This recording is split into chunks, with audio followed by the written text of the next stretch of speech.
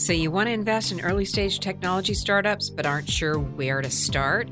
On this show, we share real stories, lessons learned, and practical tips for savvy angel investing. We'll help you navigate the complex and sometimes confusing waters of early stage tech startups and introduce you to organizations that can help you make smart investments in Florida-based companies, spanning the Space Coast to the Gulf Coast.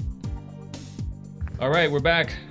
Scott Ritchie, we've had a nice run today with some great interviews, and we've got another really great episode lined up here with Mr. Ron Taro, representing New World Angels, among other things. So anyway, good to see you, Scott. Yeah, it's great to see you. It's a great thing about being able to reach out and touch everyone in the tech community is you get to see people that are on the investor side and on the entrepreneurial side. And yes. In the case of Ron here joining us today, Tech founder himself. Been a little involved in both. And so Ron, welcome to the Upsurge Florida podcast.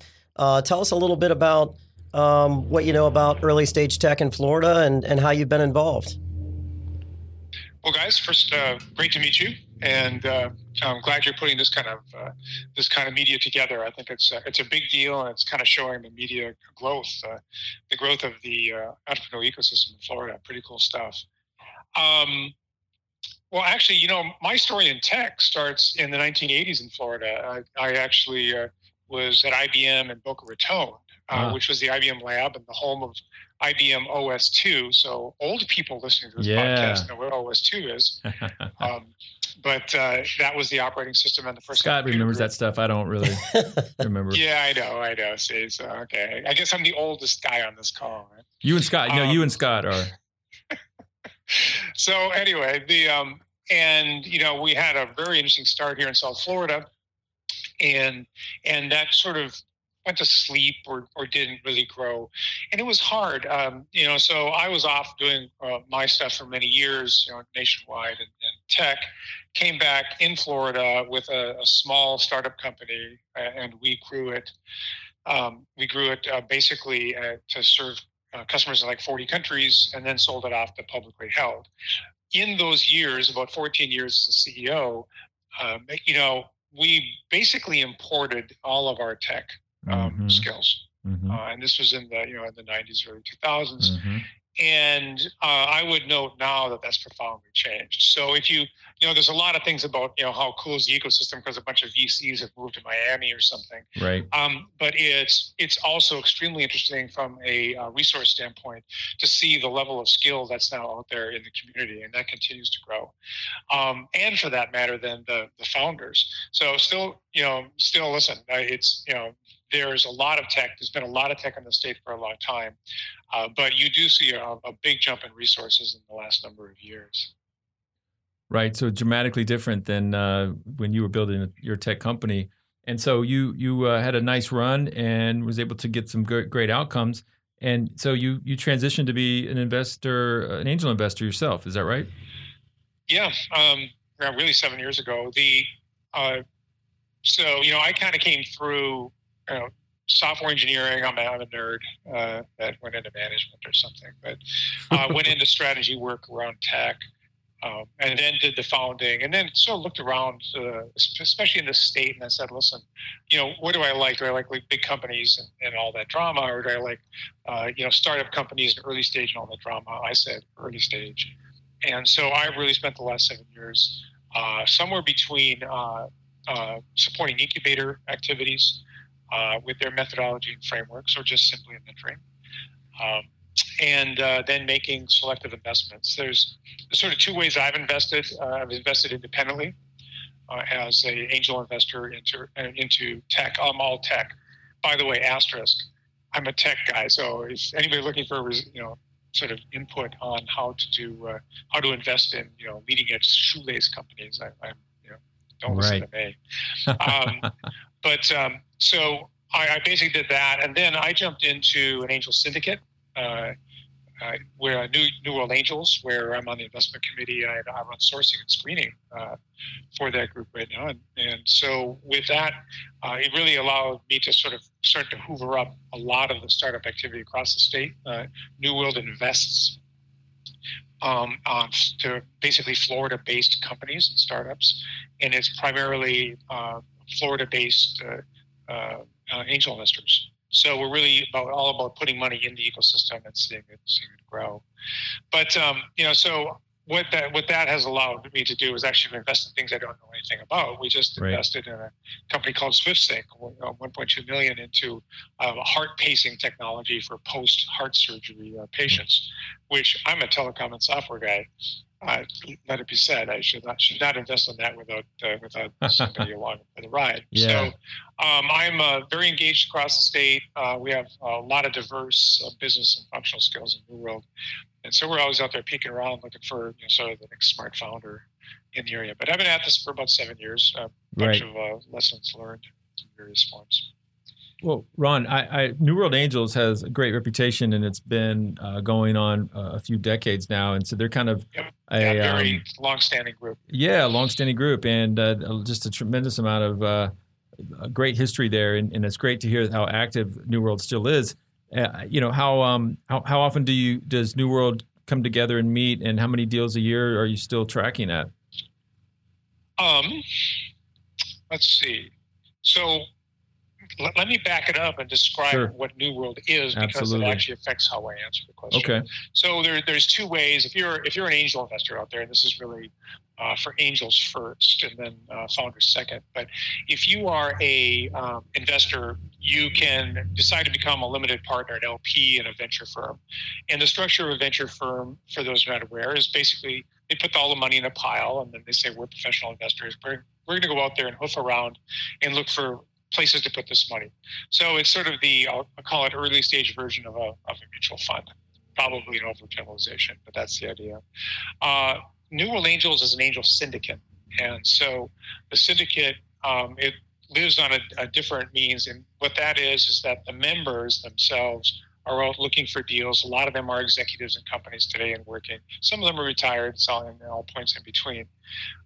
We find deals, and we sort of, within our little group, do our due diligence, and we crowdsource within our little group, for lack of a better definition. And so with that process, we can bring, any number of opportunities to the group. Only a few will make it through to investment based on the work of the members in it. And then even further there, as a member, you can decide, I know everybody else likes it, but I don't. So to answer your question more directly, we bring, we see hundreds of startups coming in that we look at. We bring 3 into the organization every month for a look by the members. On average, 2 of the 3 or 3 of the 3 will go to due diligence with us. Mm-hmm. And so that sort of ends up being, we tend to do like 1 investment a quarter. Right. Was where that all boils down to. Right.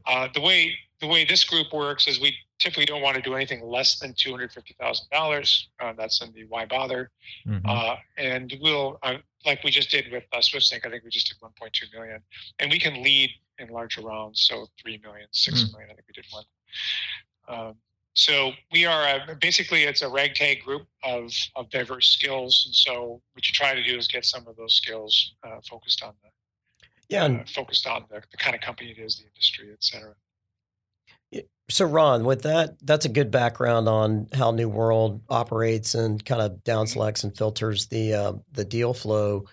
What stage typically are companies at when they come through the process? Are they pre-revenue, or do they have a certain ARR or an MVP? Can you talk a little bit about what is investment ready for New World Angels?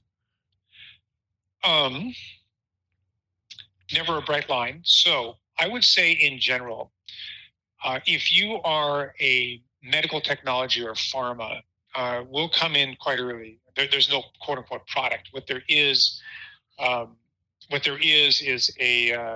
some sort of stage 1 clinical trial, or there's something. Typically, you're not going to see money from New World if you're coming in with a concept, right? Here's my vision deck of the future. There's going to have to be something, a piece of science that's established that we can move through clinicals, and we understand that process. We have a lot of medical execs and such in the group. But if you're a software company, we start getting a little bit more close to, we really want to see a minimum viable product, or a first dollar revenue, or product market fit or something. The reason it's a bit of a fuzzy answer is that there are different sets of tastes. I, on a personal basis, like coming in a little bit earlier on a core piece of technology that makes sense. There are other people who don't have experience in tech who are much more reticent to provide that sort of insight.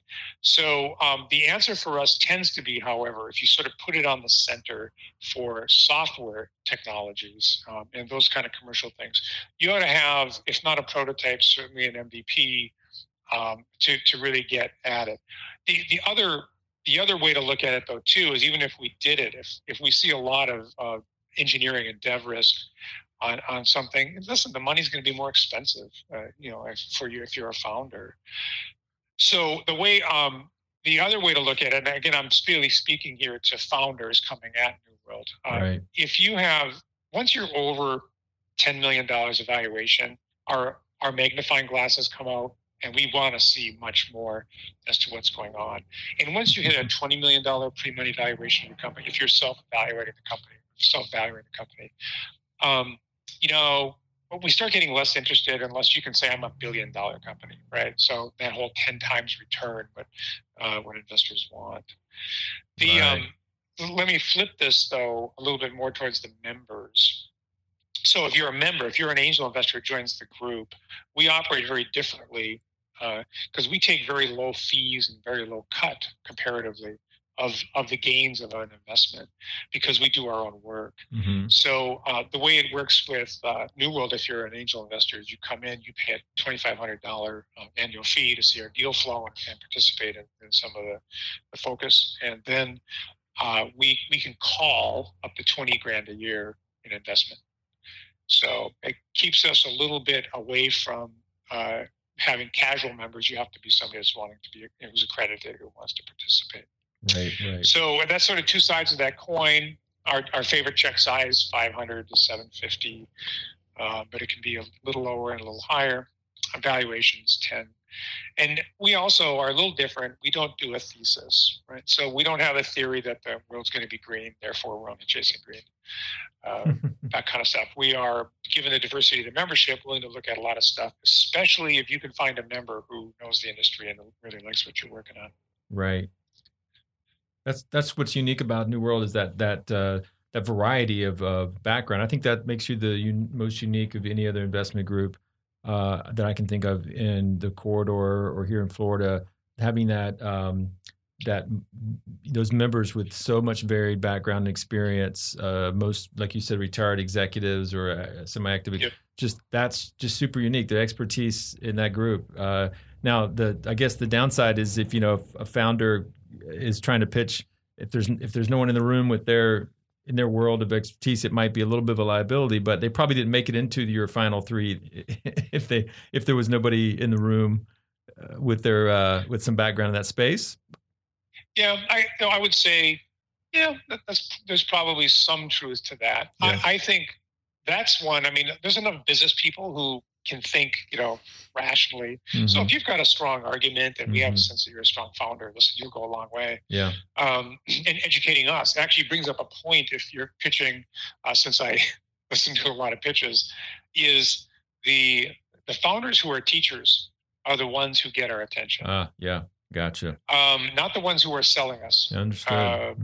We are excited about our industry-leading blah, blah, blah, right? Yeah. It's like, no. Get a little more analytical because most of these folks are, half of them read the book anyway, Only the Paranoid Survive. Yeah. So right. No, they're going to want to understand it. And so great teachers as founders is a critical skill. That's something to write down, Scott. Did you write exactly. that down? Yeah, I did make a note. That's good to have for advice to give founders out there. That's fantastic. And so New World, so this is exciting. So what, what I kind of get the feeling for the investor side, they need to kind of like pony up and get involved. And if they're accredited and want to get engaged, it sounds like, you have a big tent for potential investors. Let's look at the on the founder side, kind of what's the process there? Is it, fill out a form on the website and then wait for someone to contact you? And then the follow-on to that is like, how many weeks or months does it typically take to get through that? Yeah. So the knock on a syndicate will always be, if you have a venture fund, there's a big pile of money sitting in a bank somewhere. Yeah. And so if faster. they really love you, they can write the check tomorrow. Yeah. Right? Yeah, we're not that way. Right. So we're at the end of the day, I think we're a 90-day process. Yeah. Now, that's still in pretty reality, fast. That's still pretty most fast. other organizations are too. But that is. That's don't make claims to the contrary. But for us, it's sort of built into the cake a little bit. And we're actually working to try to actually shorten that up because, we don't want to go through all the hassle either. So yeah. The expected process, you just go to our website and you basically drop the background of your company into the website, newworldangels.com. Gotcha. And with that in place, we go into we basically have a structured process. We are not hey, what do you think of this? So we go through, we score these things. We're looking at, and we can certainly, talk endlessly about how we're scoring some of this stuff. I'm happy to do that. But for the most part, you're going to come through a process. If you make it through our scoring, our initial screening conversations, we'll bring you in for a live pitch to make sure that you are kind of legit. And then you'll have to pitch a second time, and that would be directly to our membership, the whole membership. Right. Right, Ron. I'm always curious about... In which case, then we go to due diligence. Okay, yeah. Then you go to due diligence based on that. One more question before I hand it to Scott here is I'm always curious about where you meet. I've always had wondered about, do you meet in different cities around Florida? How does that work? So we've got a significant number of people in the Naples, 75 or whatever, and Tampa in particular, and then also in Orlando, et cetera. So a lot of them don't drive to a meeting. We've been, sort of hybrid meeting for quite some time. Yeah. We're getting more hybrid, and actually, since I'm a unified communications platform sort of dude in my career, I've been thrilled with Zoom. Actually, Zoom's made life easier for everybody. Right. In my opinion. Yeah. But there are some people who want to kind of shake the hand of an entrepreneur and stuff, so I understand some of that. But no, so we have when we light up a member meeting, we typically have 3 or 4 locations, Miami and wherever else. That's why. Okay. That are lit up on it, and then we'll try to do an annual. We've actually Zoom's going so well. We've actually been thinking more about, well, what if we just got together somewhere in the state, everybody, just twice a year, right? Yeah. Because there's a big social component to this, or once a quarter. So we're kind of working through how to do that. But certainly COVID has changed how we structure this. I think actually net to the better, because it's really brought, I'm very active in sort of the hospitality and travel industry, which is one of my segments. And one of the knowledge points there is that, COVID actually accelerated something that was already happening, which is forcing everybody up the learning curve of unified communications products. So, so anyway, we're sort of we've been a hybrid for a long time. And I think we're going to stay that way. COVID's really taught us. Yeah. Well, that makes sense. I mean, a lot of unintended consequences, like you mentioned, with the acceleration of people sort of adopting the Zoom technology and the ability to sort of get to know founders more remotely. But talk a little bit, Ron, given the focus we've got in Upsurge around this corridor from Tampa to Melbourne, and I know you've got even members over on the East Coast as well. How have you seen tech deals or founders approaching you change over the last 10 years in terms of the quality of the startups, the quality of the management team, the talent that's available? New World Angels has been at this a long time. One of the most respected, angel groups out there, I think, certainly in Florida. How have things changed from your perspective with the quality of the deals and the management teams that are out there? Way better. Period. So I think it's just all about the maturation of the state. But there's something else too, is that especially in tech, right? So again, I have a tech lens, right?